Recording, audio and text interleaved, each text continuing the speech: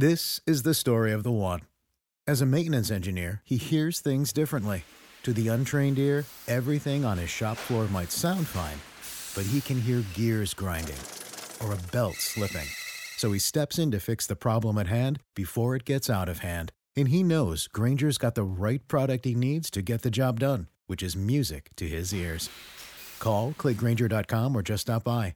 Grainger, for the ones who get it done.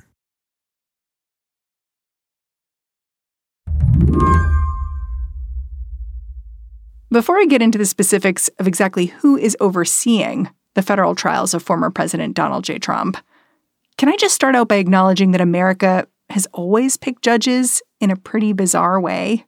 Yeah, so in the old days, there was literally a wheel, and you would spin the wheel, and it would land on like a certain judge, and that would be the judge to hear the case. Mark Joseph Stern is our resident expert on the courts here at Slate. He says courts ditched the whole wheel thing a while back. I think different courts use different procedures, and it's generally electronic. But still, the randomness remains. The goal's noble. Random assignments make it harder for the prosecution or defense to curry favor with the person who controls their fate. But also, I think you should also take a step back and think about what that means for regular criminal defendants in this system. It means that based on random chance, you might be assigned to a judge who decides to give you a really lenient sentence, say maybe time served or a couple months in prison. Or you might be assigned to a judge who gives you an incredibly harsh sentence, years and years behind bars, and you have no control over it. It's funny because I've talked so much about these Trump cases, but I don't ever think I've thought about it in terms of the judges. Like the fact that having so many cases, it's not just that there are so many charges against you. It's that every time these charges are filed, you're sort of spinning the wheel of fortune when it comes to a judge. It's the best system we've got, but there is a huge amount of arbitrariness that's built into it. For special counsel Jack Smith, his wheel has landed on two very different jurists when it comes to prosecuting Donald Trump. In Florida, where Trump's charged with mishandling classified documents, Judge Aileen Cannon is overseeing the case. She's new to the bench, a Trump appointee.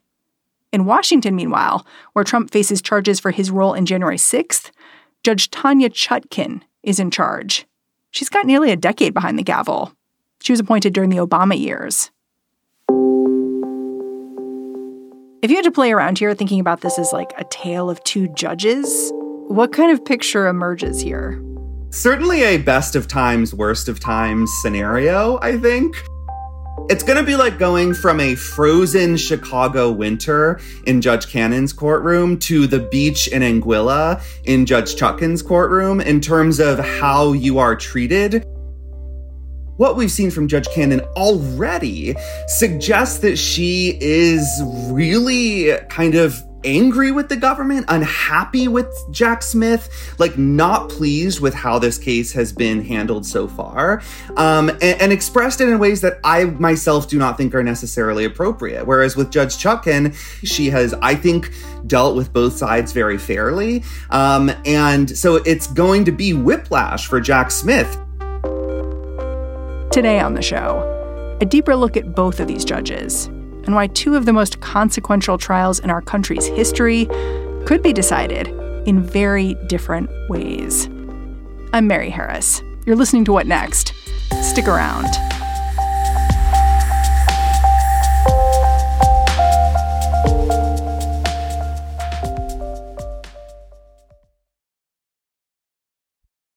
This episode is brought to you by Discover. When it comes to your finances, Discover wants you to know they are the credit card that is always there for you. With 24/7 U.S.-based live customer service, everyone has the option to talk to a real person anytime, day or night. Yep, that means no more waiting for, quote, normal business hours just to get a hold of someone. We are talking real service from real people whenever you need it.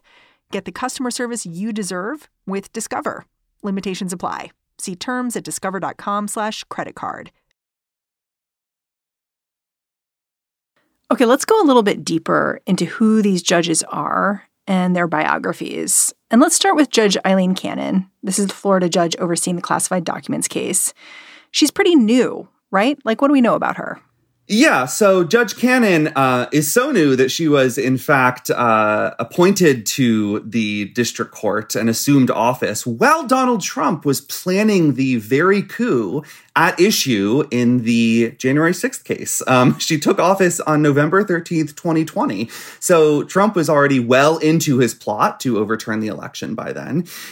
She was actually born in Colombia, so she is an immigrant, and she came to the United States relatively young. She was a corporate lawyer and then served as a federal prosecutor for some years. And I'll say I was surprised by how many mistakes she's already made. What kind of mistakes do you mean? So in one case during voir dire, which is when you're picking the jury in a criminal case, she excluded the defendant's family members from the courtroom. And that is crazy. The right to a public trial is guaranteed by both the First and Sixth Amendments. It's literally right there in the text of the Constitution.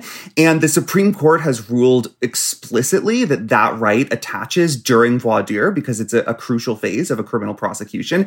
And she kicked out the family of the defendant for no reason other than she alleged that there weren't enough seats in the courtroom. When you have to choose between issuing an unconstitutional order and making some extra space in your courtroom, you choose the latter. In another case, she forgot to swear in the jury. That might sound like a technicality, but it's actually a really important part of this entire system. It also just sounds really basic.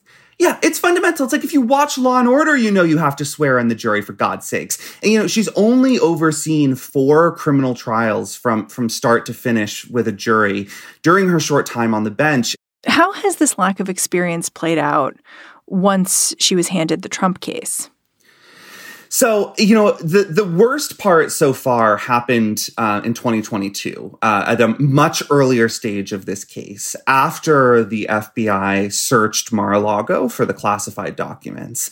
So after that happened, Donald Trump went to her court and asked her to essentially halt the investigation and prohibit the government from looking at the classified documents that it had seized.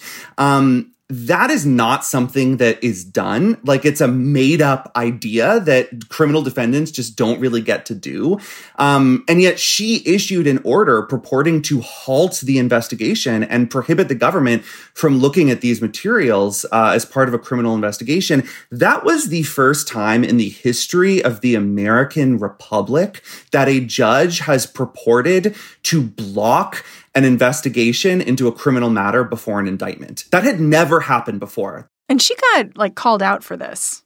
Twice, brutally slapped down by the 11th Circuit, by 2 very conservative panels on the 11th Circuit, who essentially accused her correctly of creating a totally different standard that applies exclusively to Donald J. Trump, and said that's not how we do law in this country. You don't get to seize this newfound power to shut down a criminal probe just because the guy in question who's being investigated happens to be Donald Trump. That's not how it works. Is it possible that Judge Cannon learned her lesson here? And I ask this because after she began weighing in on the Trump case more formally this summer, an analysis in the New York Times concluded that, for now, she's the jurist defenders have described, level-headed, not beholden to the man who appointed her, Trump. Sounds like you disagree with that pretty firmly. Well, yes, I disagree. Look, there hasn't been a whole lot of action so far. This is still in a relatively young stage. I would also say it's just wildly premature when she hasn't had a chance to rule on some of the most important motions that get filed before a trial begins. That's when we discover if she is truly a judge, like a real judge, or if she's just a Donald Trump MAGA defender in robes.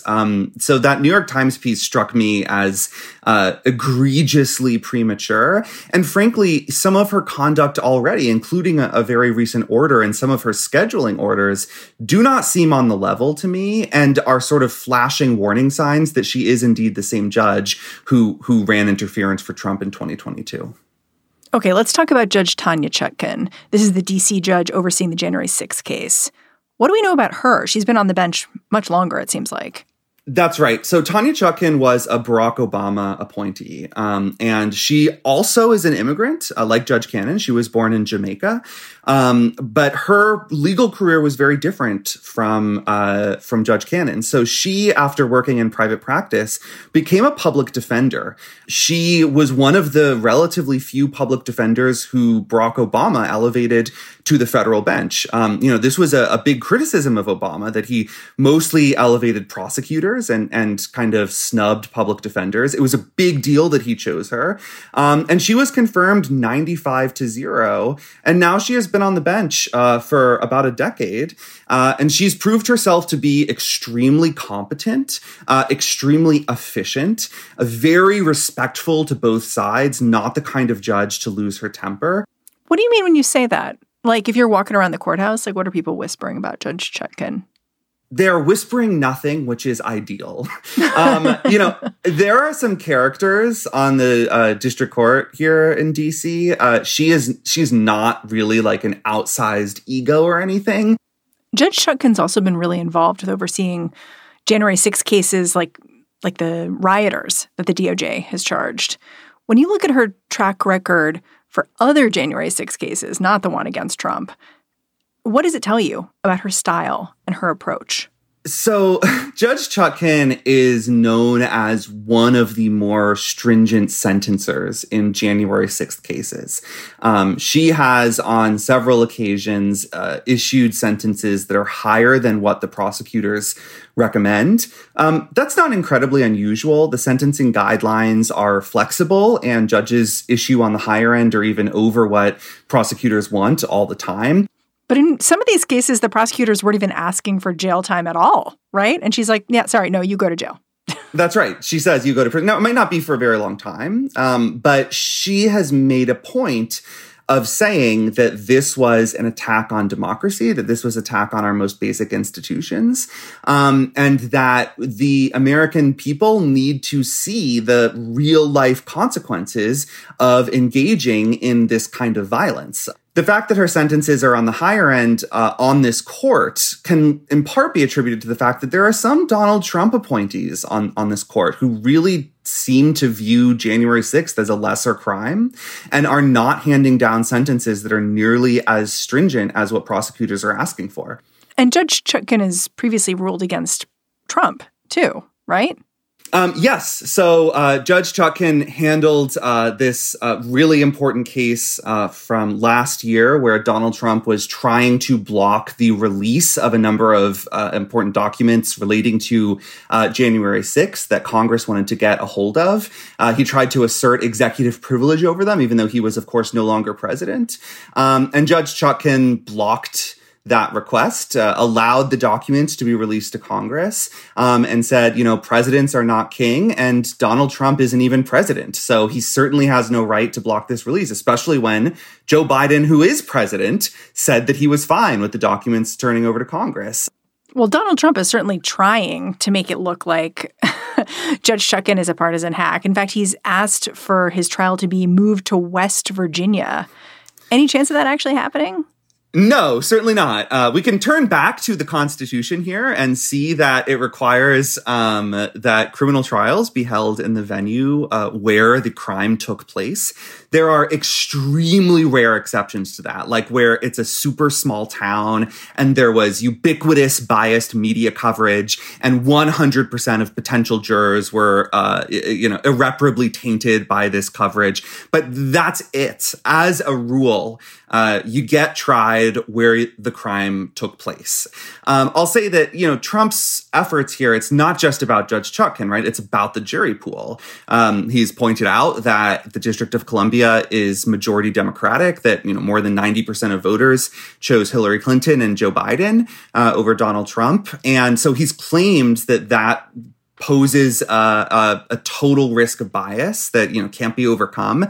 And so the trial must be moved to get an impartial jury. But that's not what impartial means when we're talking about juries. It doesn't mean that the jurors can't have opinions or political leanings. So all of those arguments, I don't think they're going to fly at this court, at the DC Circuit, or at the Supreme Court. I think this trial is going to happen right here in the District of Columbia. After the break, 2 recent court orders and what they demonstrate about both of these judges.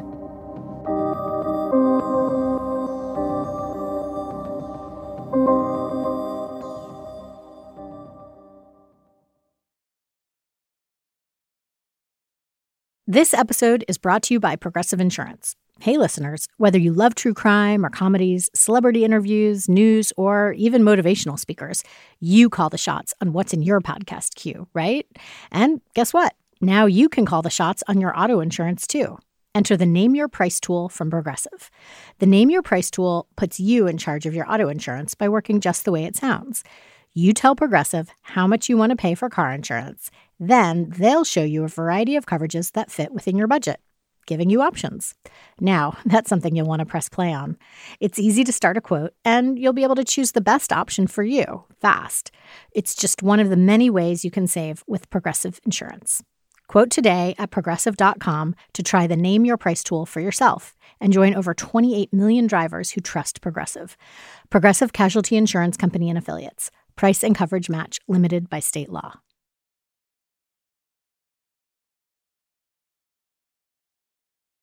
This week, both of these judges, Aileen Cannon and Tanya Chutkan, issued rulings that to you showed just how different they may be as judges. Can you explain exactly what happened here? Maybe starting with Judge Chutkan's order? Yeah. So as folks may be aware, Donald Trump has a problem keeping his mouth shut when he is in legal peril. He loves to post. He loves posting. Heroic levels of posting here. Not long after his arraignment hearing in D.C. on Thursday, he posted on Truth Social, "If you go after me, I'm coming after you." Which is just a straight threat. Like, let's be real. Right. Like whether it's a true threat that could be prosecuted on its own, that's a different question. But whether it's quite obviously designed to intimidate Jack Smith, like, yeah, duh, of course it is. And like at 10 p.m., Jack Smith is like, hold it. Exactly. He turns around and files what's known as a protective order, telling Judge Chutkan, hey, look, we as prosecutors have to turn over the evidence that we have to the defendant. A lot of that evidence, a lot of the materials that we have are super sensitive. And it seems to us that this defendant has a clear vendetta against us as prosecutors and is not someone we can trust to keep all of those highly sensitive materials to himself, that he poses a risk of releasing, revealing, leaking some of these materials to the world, which could have all kinds of negative downstream effects. Can I just say something for 1 second, which is, I think it's so interesting what this is doing, this filing, because he's not saying we don't think you should be able to say things. It's not like a gag order kind of thing. It's just saying, hey, our guy here seems to like posting and we're going to give him sensitive stuff. So maybe let's put a protective order around it, which is so interesting. It's like sidestepping this free speech issue that Trump's team likes to bring up a lot. Well, it reminds me a lot of how Jack Smith also declined to charge Trump with incitement to insurrection, which was very much open to him, which was advised by the January 6th committee as a possible charge, which was the basis of Trump's second impeachment. But Smith did not bring those charges, almost certainly because he recognized that Republicans would claim this was an infringement on free speech, that he was criminalizing political speech by charging incitement. And so he sidestepped that question by bringing these other charges that were rooted more clearly in conduct.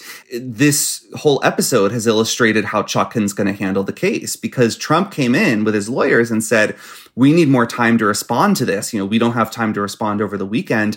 And Chutkan shut that down and said, absolutely not. You better answer by Monday at 5 p.m. You do not need more time. This case is rolling along. This is going to be a speedy trial as required by law. So answer this man and I'll issue an order, but you're not going to run down the clock on me. Okay, so we have Judge Chutkan moving speedily along. Meanwhile, on Monday, Judge Aileen Cannon, the Florida judge overseeing the documents case, she delivered a really different kind of order. What did she say? Yeah, so this order is relevant to Donald Trump, but specifically pertains to Walt Nauta, who is the Trump body man and assistant who was indicted alongside him in the Mar-a-Lago case. He famously was accused of taking documents from their storage area and secreting them away in the shower and bathroom at Mar-a-Lago so that investigators wouldn't find them. And there's a kind of big problem here, which is that Nauta's current lawyer, who's named Stanley Woodward, he represents people who are probably going to testify against Nauta at trial. So a little conflict of interest there. A little conflict of interest, right? It would be sort of like if you were a witness to a murder and I represented you, and then I turned around and also represented the murderer.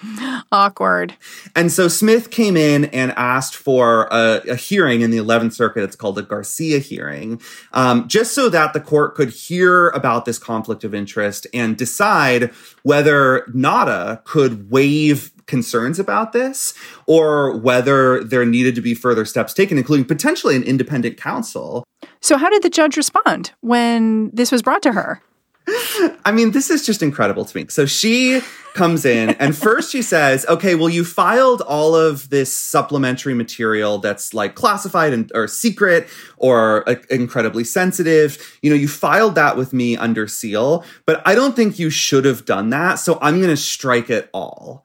So she's saying you didn't justify keeping this under seal, even though it pertains to an ongoing grand jury investigation, which is just, again, very odd. If you hate the government always in these cases, then you're yeah, stick it to the feds, make them say more. I understand that perspective, but it's just very weird to say, you have to prove why this secret stuff should be kept secret. But the second thing she did, which I think is even weirder, is that she noted that these witnesses are testifying in a grand jury that's in D.C. She said, I see you've got this grand jury in D.C. that's still looking into the classified documents case. And I don't like that. And so because I've noticed that you're doing this, I am going to force you to now file a kind of jump scare motion explaining why you are allowing this proceeding to continue to investigate matters pertinent to my case. So she's wrap it up here, Nancy Drew. Yeah. Stop it. She's saying how dare you continue to investigate and to do so in a district other than mine. It seems like she's maybe running down the clock, which everyone knows is Donald Trump's number one legal strategy that he's used to great effect in the past. It really feels to me like she is building in a ton of buffer time in between each filing. And I think that disincentivizes Jack Smith from filing further motions for whatever, because every time he makes a request to Judge Cannon, it's going to become a month-long odyssey that poses the very real risk as we draw closer to the new year of pushing this trial even further back. And I think if it goes much further back, then eventually Judge Cannon says, well, now we're too close to the 2024 election and we have to wait. And if Trump wins, we know what happens after that. Huh. Are judges more partisan than they used to be? Or is it just that we're seeing it more now?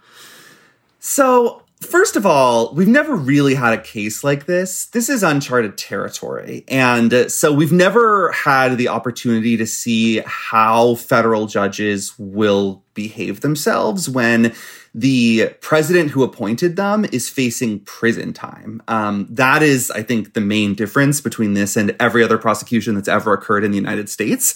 But I also think that, like the way we've begun to select judges, especially on the right, specifically with Donald Trump, was to say, okay, Federalist Society, like send me your most extreme ideological conservatives and I will put them on the federal judiciary. So I do think every aspect of the judiciary is becoming more politicized. And this is maybe the chickens coming home to roost with Judge Cannon overseeing a case that she's not qualified to handle and on which she seems to have a very strong bias. But if progressives like you don't trust Cannon and conservatives don't trust Judge Chutkan, what does that mean for the outcome here? Well, frankly, I fear that if Donald Trump is either acquitted or if Cannon throws out the case or does whatever she can to ensure that Trump gets off scot-free, that, everyone on the left is going to be like, this was an unfair trial. If Judge Chutkan comes in and does her level best to conduct a fair trial and does everything right and is the consummate professional and Donald Trump does get prison time, everyone on the right is going to say, this wasn't a fair trial. This was a incredibly biased partisan witch hunt against Donald Trump. I think there's like an integrity gap between how the two parties are treating the judicial system at this moment with regard to these cases. And it's going to be impossible to get everybody on board. I mean, it's almost certain that one of them will go up to the Supreme Court. I think the January 6th case in particular involves very tricky legal questions that will be resolved by the Supreme Court. And I'm kind of scared to imagine what happens either way when the Supreme Court hands down a decision that either lets off Trump from consequences for January 6th or holds him to the laws that Smith has charged him under and says, yes, this is a legitimate prosecution. One way or the other, there's going to be an incredibly fiery response that's not going to be great for the Supreme Court, that's not going to be good for the judiciary. But, this is what Republicans said would happen when they refused to remove Trump from office and disqualify him from running for president again. Mitch McConnell went up on the Senate floor and said, we'll let the criminal system handle this. Well, that's where we are. The criminal system is handling it. And we'll just have to see whether the criminal system has the capacity to do so or whether it's all going to kind of come toppling down under the weight of a totally unprecedented and kind of frightening prosecution. The whole legal system floats on our collective belief that it's real. And if we stop believing that, I'm not sure what happens next, but I'm not looking forward to learning. Mark Joseph Stern, thank you so much for coming on the show and straightening me out on this. Thanks so much, Mary. Mark Joseph Stern covers the courts for Slate.com. And that's our show. If you're a fan of what we're doing here at What Next, the best way to support our work is to join Slate Plus. Go on over to slate.com/whatnextplus to find out all about it. What Next is produced by Elena Schwartz, Rob Gunther, Anna Phillips, Paige Osborne, and Madeline Ducharme. We are led by Alicia Montgomery with a little boost from Susan Matthews. Ben Richmond is the Senior Director of Podcast Operations here at Slate. And I'm Mary Harris. You can go track me down on Twitter, X, whatever. I'm at Mary's Desk. Thanks for listening. I'll catch you back here tomorrow.